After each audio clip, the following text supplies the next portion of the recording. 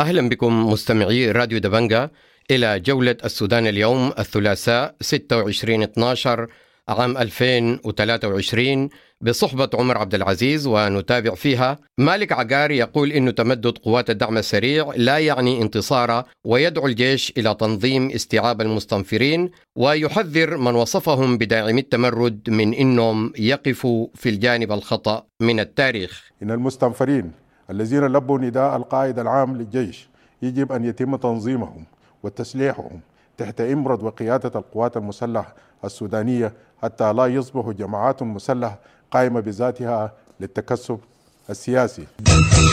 نحاول التوقف مع أبرز ما جاء في خطاب عقار ودلالات رسائله. مثل هذا الخطاب يدعم خط استمرار الحرب وليس إنهاء الحرب.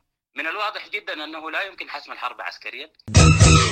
المتحدث باسم تحالف القوى المدنية لشرق السودان ووالي كسل السابق صالح عمار يدعو لرفض حملات الاستنفار وحمل السلاح. نحن ضد الاستنفار، ونلاحظ في الفترة الأخيرة أن الشرق تحول إلى مراكز للاستنفار.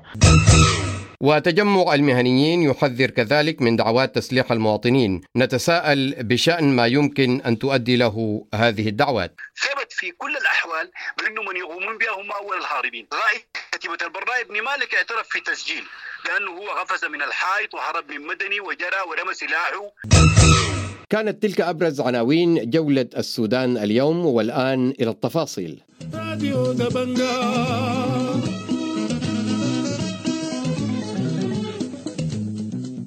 أهلا بكم من جديد مستمعي راديو دبنقا إلى جولة السودان اليوم، وإلى أول الملفات، حيث ألقى نائب رئيس مجلس السيادة مالك عقار مساء أمس الاثنين خطاب موجه إلى الشعب السوداني تناول العديد من النقاط، ومن أبرزها اعتبر تمدد قوات الدعم السريع ليس انتصار لها، مؤكدا ثقته في قيادة الجيش السوداني، ودعا عقار القوى المدنية السودانية إلى عدم ترك الساحة لمن يدعمون التمرد حسب وصفه، محذرا كذلك من وصفهم بمناصري مشروع التمرد من إنهم يقفوا في الجانب الخطأ من التاريخ.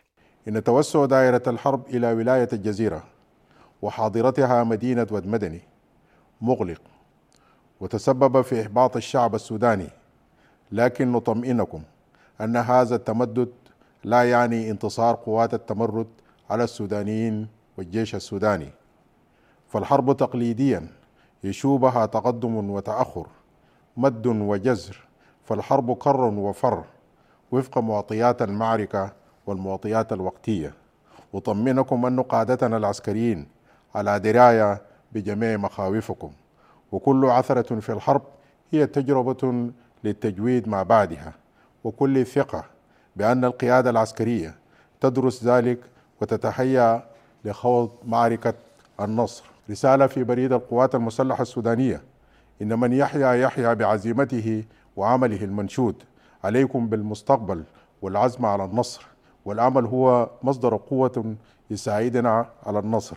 تذكروا أنه تقدم العدو يجعله عرضة للانهزام، لأن العدو غالبا ينغمس بنشوة الانتصار ويهمل استقلال النجاح والارتباط العضوي مع وحداته وتماسك أعضائه، وتلك فرصة لا بد من استغلالها لتدمير وحداته الخلفية واحدة تلو الأخرى لإيقاف التقدم وتدميرها عند القتال التراجعي. الإخوة في القوات المسلحة، أنتم منتصرون بعزيمتكم وصبركم، وما النصر إلا صبر ساعة. يجب أن لا تلتفتوا إلى الشائعات ومخططات اغتيال معنوياتكم، فأنتم تعلمون أن غرف الشائعات والدعاية تعمل ليل نهار، وقد أنشئت من قبل هذه الحرب لهذا القرض تحديدا، فقد كانت استراتيجية المتمردين من الشائعات والترويج جاهزة ضمن استعدادهم لهذا الحرب، وذلك أمر متوقع. إن المستنفرين الذين لبوا نداء القائد العام للجيش يجب أن يتم تنظيمهم وتسليحهم تحت إمرة وقيادة القوات المسلحة السودانية حتى لا يصبحوا جماعات مسلحة قائمة بذاتها للتكسب السياسي.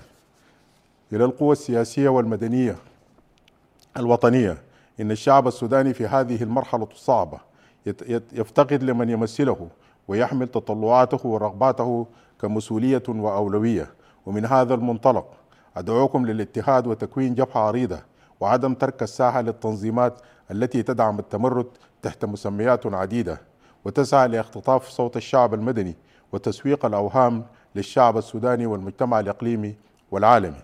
لا بد أن تكونوا صوت الشعب السوداني، ولديكم فرصة لقيادة العملية السياسية في السودان، وقد أهدرت فرص كثيرة لتأسيس الدولة السودانية وبناء دولة المواطنة بلا تمييز، وهذه سانحة أتمنى أن تكونوا أهلا لها، وأن تأخذوا زمام المبادرة وتعملوا جاهدين، وأن تكونوا عند حسن ظن الشعب السوداني، وبتفعيلكم لإرادة الشعب السوداني سننتصر.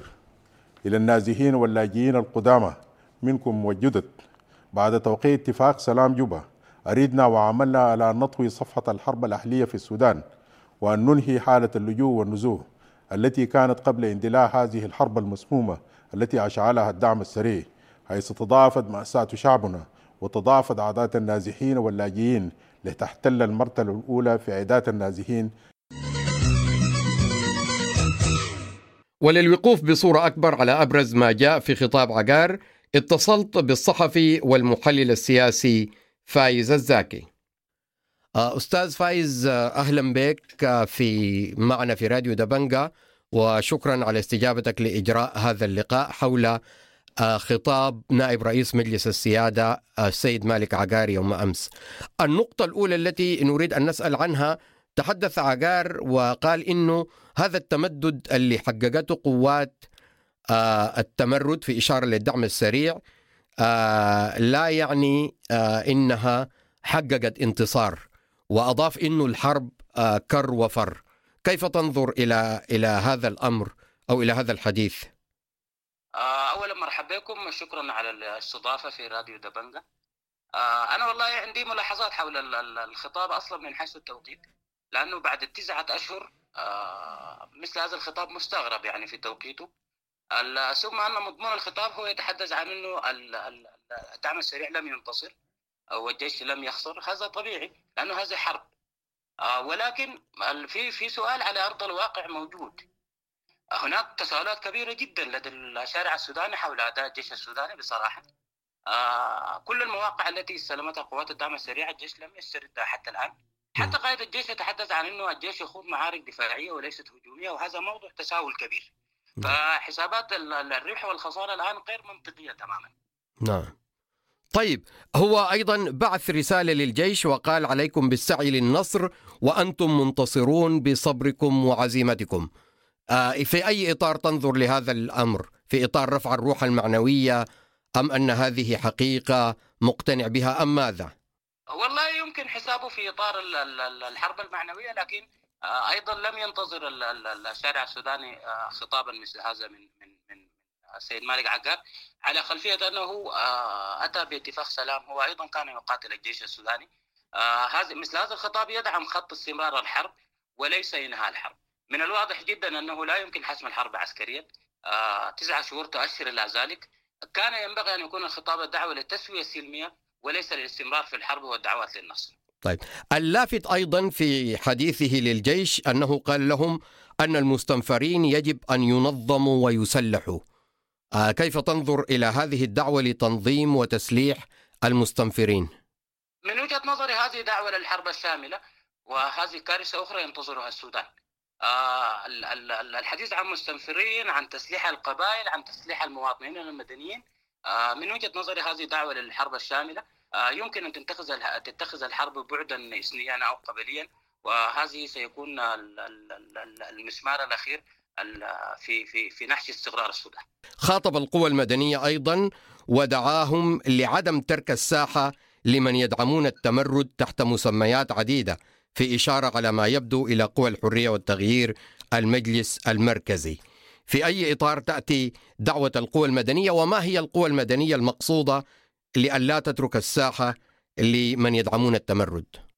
في هذه إشارة أيضا إلى حملات مستمرة لتجريم بعض القوى السياسية، وتحديدا قوى تحالف الحرية والتغيير المجلس المركزي. خطاب عقار لم يشذ عن هذه القاعدة، وهذه المحاولات حتى الآن تبدو محاولات فاشلة تصب مزيدا من الزيت على النار المشتعلة في السودان. القوى السياسية السودانية عليها الآن التباحث حول التوصل إلى تسوية سياسية ينهي الحرب في السودان، وليس الاصطفاف مع هذا أو ذاك. طيب، أيضا خاطب من وصفهم بداعمي مشروع التمرد، وقال لهم أنتم في الجانب الخطأ من التاريخ، ولكن باب التوبة مفتوح كما قال حسب وصفه. الحديث عن أنه هناك قوة داعمة لطرف على الآخر، داعمة للدعم السريع. أيضا هناك حديث موازي لقوة كانت داعمة وتسببت فيما يحدث في السودان الآن من خلال الاصطفاف مع الجيش والإجراءات التي اتخذها قائد الجيش في أكتوبر 2021، وهي السبب الرئيسي لاندلاع الحرب. مثل هذه الدعوات الآن لا تقدم أي حل سلمي للصراع في السودان. الشيء اللافت في الخطاب أنه خاطب العاملين بالخدمة المدنية الذين بعضهم لم يصرف مرتباته ل9 أشهر، ووصفهم قال لهم أنتم جنود البلاد المجهولون. كيف تنظر إلى هذا الخطاب أيضا؟ كلام غريب. كيف يكون الجنود الوطن المجهولون هم لا يجدون دعما من الحكومة، لا يجدون مرتباتهم ل9 أشهر، بل لا تصلهم حتى الإغاثات التي تتبرع بها بعض الدول؟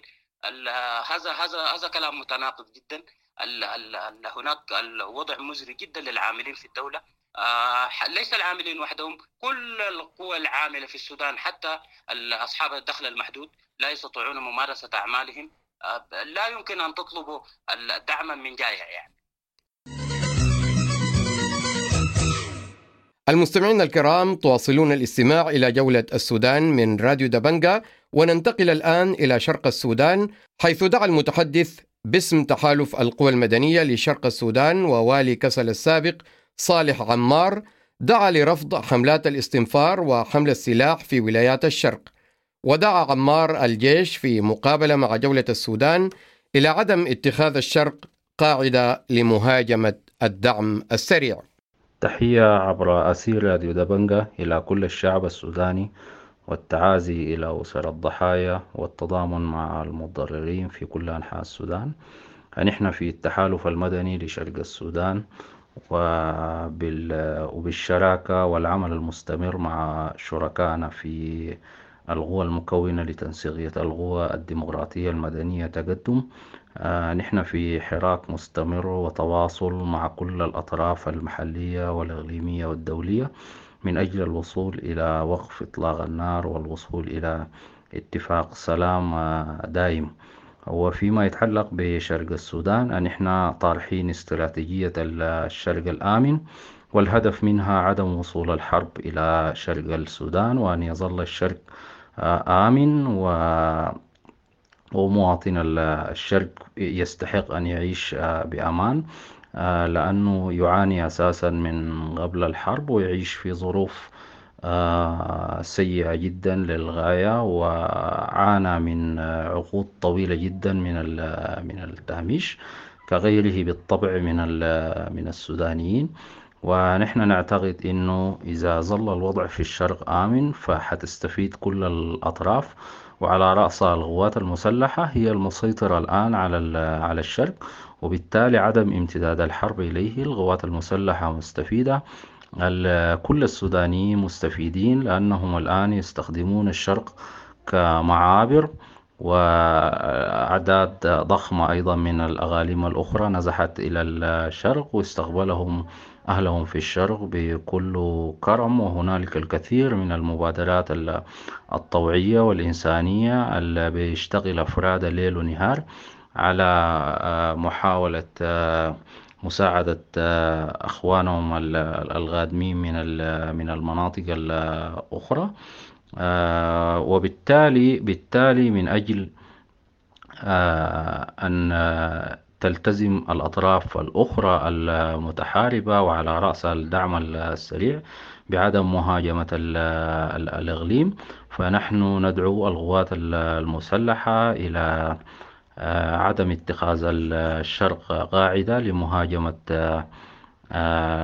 لمهاجمة المناطق اللي بيسيطر عليها الدعم السريع. وأيضا نحن ضد الاستنفار، ونلاحظ في الفترة الأخيرة أن الشرق تحول إلى مراكز للاستنفار اللي بتقود عناصر النظام البائد. وعناصر النظام البائد هدفها الاستراتيجي هو تكوين جيش بديل من المستنفرين، جيش بديل للقوات المسلحة، وهذا أمر مرفوض. عناصر النظام البائد لفظها الشعب السوداني في ديسمبر 2018 وإلى الأبد، ولا مكان لها إلى العودة. وإذا أرادت العودة إلى الحياة السياسية فعليها الابتعاد عن العمل العسكري والتزام خيار السلام.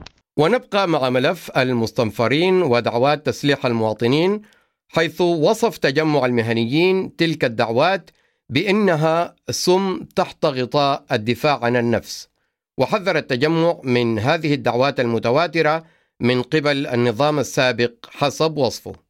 التقيت قبل قليل بوزير الإعلام السابق الصحفي والمحلل السياسي فيصل محمد صالح حول هذا الموضوع.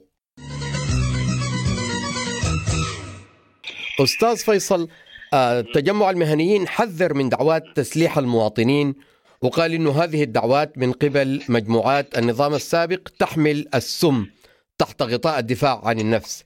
لكن أيضا هنالك من اختلف مع هذه الدعوة واعتبر فعلا أنه هنالك من المواطنين في بقية ولايات السودان من لا يملك إلا أن يسلح نفسه ضد هذا الانفلات. كيف تنظر إلى هذا الأمر؟ أولا دعني أقول إنه الدعوة دي مش من تجمع المهنيين بس، يعني هي تكررت من جهات كثيرة جدا، حذرت من الخطورة بتاعت تسريح المواطنين وغيره وكذا. أنا موقفي المبدئي إنه المجتمعات المحلية هي التي تحدد طريقة تعاملها مع أي دخول محتوى قوات الدعم السريع إلى مناطقها. يجب أن نترك لهذه المجتمعات المحلية أن تقرر ولا أن نقرر نيابة عنها. إذا كان هناك مجتمع محلي قرر أن يحمل السلاح ويواجه لأنه سمع بالانتهاكات التي ترتكبها قوات الدعم السريع في مناطق مختلفة، فله كل الحق في ذلك، ويجب أن يجد مننا الدعم والمساندة، باعتبار أنه هذا دفاع عن النفس. قد نكون مشفقين عليهم من أنه كفة غير متكافئ، قد تكون مائلة للدعم السريع، قد نكون مشفقين عليه لأنه تسليحهم بيكون ضعيف وتدريبهم ضعيف في مواجهة مجموعات مسلحة ومدربة وخاضت حروب سنوات. لكن هذا لا يمنع من الإقرار بحقهم في اتخاذ القرار بالدفاع عن أنفسهم بالوسيلة التي يرونها. ده موقف مبدئي أنا أفتكر حق الناس يقفوا عنده ويتوقفوا عنده ويدعموه، هذه المجموعات في الدفاع عن نفسها. الخطأ الذي يتحدث هو عملية التجيش والتعبئة على أساس أيديولوجي أو ديني أو دي فيها خطورة شديدة جدا، لأنه احنا شاهدناه مثلا في مدني الجيش والاستنفار والدعوات بتاعت البراء وكذا، وعندما حاقت الواقعة وقت الواقعة هربوا كلهم وتركوا أهالي مدني وأهالي رفاع وأهالي أبو حراز وأهالي الهلالية والحصاحيسة يواجهوا مصيرهم وحدهم. فالدعوة بتاعت الاستنفار اللي بتصدر من دوافع أيديولوجية أو دينية، بمعنى إنه ده جهاد وده كفار إنه وكذا وكذا، ثبت في كل الأحوال بأنه من يقومون بها هم أول الهاربين. رائد كتيبة البراء ابن مالك اعترف في تسجيل لأنه هو غفز من الحائط وهرب من مدني وجرى ورمى سلاحه لحد ما مشى ساق عربيته من حتة وساق أسرته واختفى في مكان ما. فمثل هذا لا يليق به، وليست له المشروعية الأخلاقية ولا الدينية ولا الوطنية ولا الإنسانية عشان يقول للناس قوموا شيلوا السلاح قاتلوا الناس ديل، لأنه هم ما وقفوا. وين المستنفرين في مدني؟ جايبين اللواء الذي كان يشرف على تدريب المستنفرين قال أنا عندي 100. الناس اللي كانوا بيتكلموا عن 40,000 مستنفر في مدني. أينهم؟ فدي المشكلة في خطورة في هنا في عمليات التحشيد والتعبئة الخاطئة والكذوبة والتي يمكن أن تورط المجتمعات المحلية في مواجهات هي ما قدرها. الحاجة الثانية، الآن في ممارسات غاية في العنصرية تمت في مدني، تمت في القضارف، والآن بتتم في نهر النيل والشمالية. أنا من هذه المناطق وأعلم خطورة هذا الأمر. في كثير جدا من أبناء غرب السودان موجودين في مناطق التعدين، ناس فقراء وغابة وجايين يبحثوا عن رزقهم وأكل عيشهم، وموجودين في مناطق. سمعت أنا قبل تسجيل لواحد من أبنائنا النيل كان موجود في مناطق التعدين. قال الناس دي ذاتهم ما عارفين الحاكم السودان منه، لا عندهم شبكه، لا عندهم راديو، لا عندهم تلفون، ولا يعلموا ذاته الحاصل. يمكن يكونوا ما عارفين انه في حرب كمان. قال في ناس في داخل ابيار له 3 و4 سنين يمكن ان لا يعلموا حتى انه هناك حرب. طيب الان في دعوات ضدهم ويتم اعتقالهم وتعذيبهم كما حصل في مدني وتصفيتهم. دي فيها خطوره شديده جدا. هذه الخطوره التي يجب ان ينبه اليها الناس. التجيش على اساس ديني، على اساس عرقي، على اساس عنصري، ده كله يعني وعلى اساس ايديولوجي او سياسي. طيب. خطير وخطا وتدفع ثمن المجتمعات المحليه. طيب استاذ فيصل، على ذكر ولايه نهر النيل وولايه الشماليه، هنالك من ينظر الى انتشار دعوه التسليح والاستنفار في هاتين الولايتين باعتبار انه معقل لانصار النظام السابق. الى اي حد يمكن ان يكون هذا الامر صحيح برايك؟ ليس هذا صحيحا وليس معقل لانظار النظام السابق. في زي ما في كل مجموعه في مجموعات من النظام السابق موجوده، لكن ليس صحيحا ان الشماليه ونهر النيل كانوا معقل النظام السابق. عندما تم تعيين واليتين، والي على نهر النيل ووالي على الشماليه، شالوا سلاحهم ودقوا صيواناتهم وقالوا حكمنا مره وكذا، قعدت وحكمت الى ان جاء الانقلاب العسكري، ولا في واحد فيهم قدر يرفع عينه او يرفع راسه في وشها. ده كلام ما صحيح وكلام غير سليم. هم بيستغلوا الدوافع الحقيقيه بتاعت الرغبه في حمايه النفس والدفاع عن النفس، لانه لا يستطيع احد ان ينكر انه قوات الدعم السريع ارتكبت انتهاكات فظيعه جدا في مناطق مختلفه من السودان واخرها في الجزيره. وبعدين بيعترف غدتها كما اعترف يوسف عزت في لقائكم معه بانهم هم هؤلاء لا يستطيعون السيطره عليهم. نحن اذا بنتعامل مع عصابات متفلته لا عندها موقف سياسي ولا عندها اخلاق ولا عندها دين ولا عندها هدف حتى من وراهم. فهم بيستغلوا الظروف دي، الظروف بتاعت انه الناس خايفين على نفسهم ويريدوا ان يحموا نفسهم، لكن يجب ان يفعلوا ذلك بمعزل عن دعايات النظام السابق وفي الحدود التي يستطيعون ان يقوموا بها. طيب، أشرت في إجابتك الأولى لنقطة مهمة جدا، إنه أنت مبدئيا إذا كان في مجتمع محلي عايز يحمي نفسه يجب أن يترك لهم الخيار، لكن الخطير هو مسائل التجيش على أسس قبلية وعرقية وما إلى ذلك. كيف يمكن برأيك وضع خط فاصل بين هذين النوعين من التسليح، ما بين تسليح الناس عشان يحموا نفسهم وما بين استغلال هذه الظروف للتجيش على أسس قبلية أو دينية أو غيرها؟ أنا أعتقد المسألة تعتمد على التوعية. نحن ننشر مزيد من الوعي في مواجهة حملات التعبئة والتحشيد على الأساس العرقي والعنصري والديني وغيره. يجب أن يكون هناك تعبئة مضادة فيها نشر وعي لحقيقة الصراع ونوعه، بحيث أن الناس يعرفوا نوع هذا الصراع وكيفية التصدي له في الحدود اللي ما تصير فتنة في البلد أو تحول بعض المناطق إلى محرقة. وأنا أفتكر أنه الآن استمعت إلى شهادات ودعوات من كثير من أبناء الشمالية ونهر النيل تصب في المجرى الصحيح. يجب أن يخاطبوا أهلهم ويخاطبوا أناسهم، والموجودين منهم في المناطق دي يلتحموا بيناسهم التحام حقيقي في المساجد في اللقاءات الشعبية، ما يتركوا فرقة لهؤلاء اللي بيقوموا بهذه العمليات. وأنا زي ما قلت لك أكثر ما يغيظ إنهم هم أول الهاربين يعني. ما هم الآن اليوم 7 شهور نسمع كتائب البراء بن مالك، أين هم في كل المناطق التي سقطت؟ هل استطاعوا أن يستعيدوا 5 أمتار في أي منطقة؟ أبدا. دي مجرد محاولة استغلال سياسي لمعاناة الناس ولتخوفاتهم مما هم مقبلين عليه. أنا أفتكر عملية نشر الوعي هي مسؤولية أبناء المنطقة المتعلمين والمثقفين والواعيين، يجب أن يقوموا بها. وجه رئيس تنسيقية القوى الديمقراطية المدنية تقدم رئيس الوزراء السابق عبد الله حمدوك وجه رسالتين إلى الفريق أول عبد الفتاح البرهان قائد القوات المسلحة، والفريق أول محمد حمدان دقلو قائد قوات الدعم السريع، يطلب منهم اللقاء عاجلا بغرض التشاور حول السبل الكفيلة بوقف الحرب. وجاء الإعلان عن هاتين الرسالتين الخطيتين عبر صفحة حمدوك على موقع إكس تويتر سابقا. ميكروفون جولة السودان التقى بالأستاذ خالد عمر يوسف نائب رئيس حزب المؤتمر السوداني أحد مكونات تقدم. بالفعل أرسلت تنسيقية القوى الديمقراطية المدنية تقدم رسالة أرسلها رئيس الهيئة القيادية دكتور عبد الله حمدوك لكل من القائد العام للقوات المسلحة وقائد قوات الدعم السريع بهدف الاتفاق على اجتماع عاجل تجريه تقدم مع كل منهم على حدة بنقاش 3 قضايا عاجلة. القضية الأولى هي قضية حماية المدنيين، خصوصا مع اتساع دائرة الحرب يوم بعد يوم. الذي يدفع الثمن بصورة أعلى هو المدنيين الموجودين في مناطق مختلفة في أرجاء السودان، ويجب أن تكون هنالك ترتيبات واضحة من أجل إيقاف الانتهاكات التي يعني يتعرض لها ملايين السودانيين والسودانيات، وهذا أمر لا يحتمل التعجيل خصوصا مع اتساع دائرة هذه الانتهاكات. يعني الأمر الثاني هو موضوع المساعدات الإنسانية، وأيضا اليوم بعد يوم بتضيق الخناق على الملايين السودانيين والسودانيات الموجودين داخل السودان وفي معسكرات اللجوء وفي مناطق النزوح، وأيضا هذا أمر يتطلب الاتفاق على ترتيبات واضحة من أجل وصول المساعدات الإنسانية إلى مستحقيها. والقضية الثالثة هي قضية إيقاف الحرب نفسها وكيفية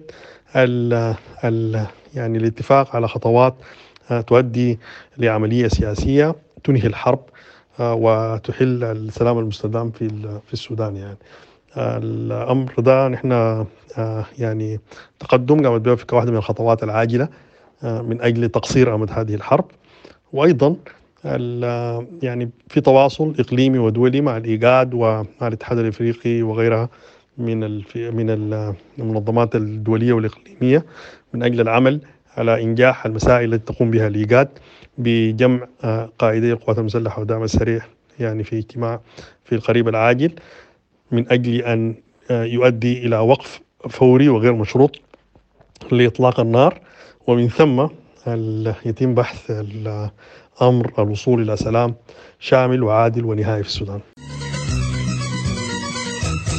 هكذا نصل وإياكم مستمعي راديو دبنقا إلى نهاية جولة السودان اليوم. جولتنا انتهت، لكن التغطية مستمرة على مدار الساعة في موقعنا على شبكة الإنترنت debnqasudan.org. تقبلوا تحيات الفريق العامل في جولة السودان اليوم. كان معكم خلف الميكروفون عمر عبد العزيز. في أمان الله.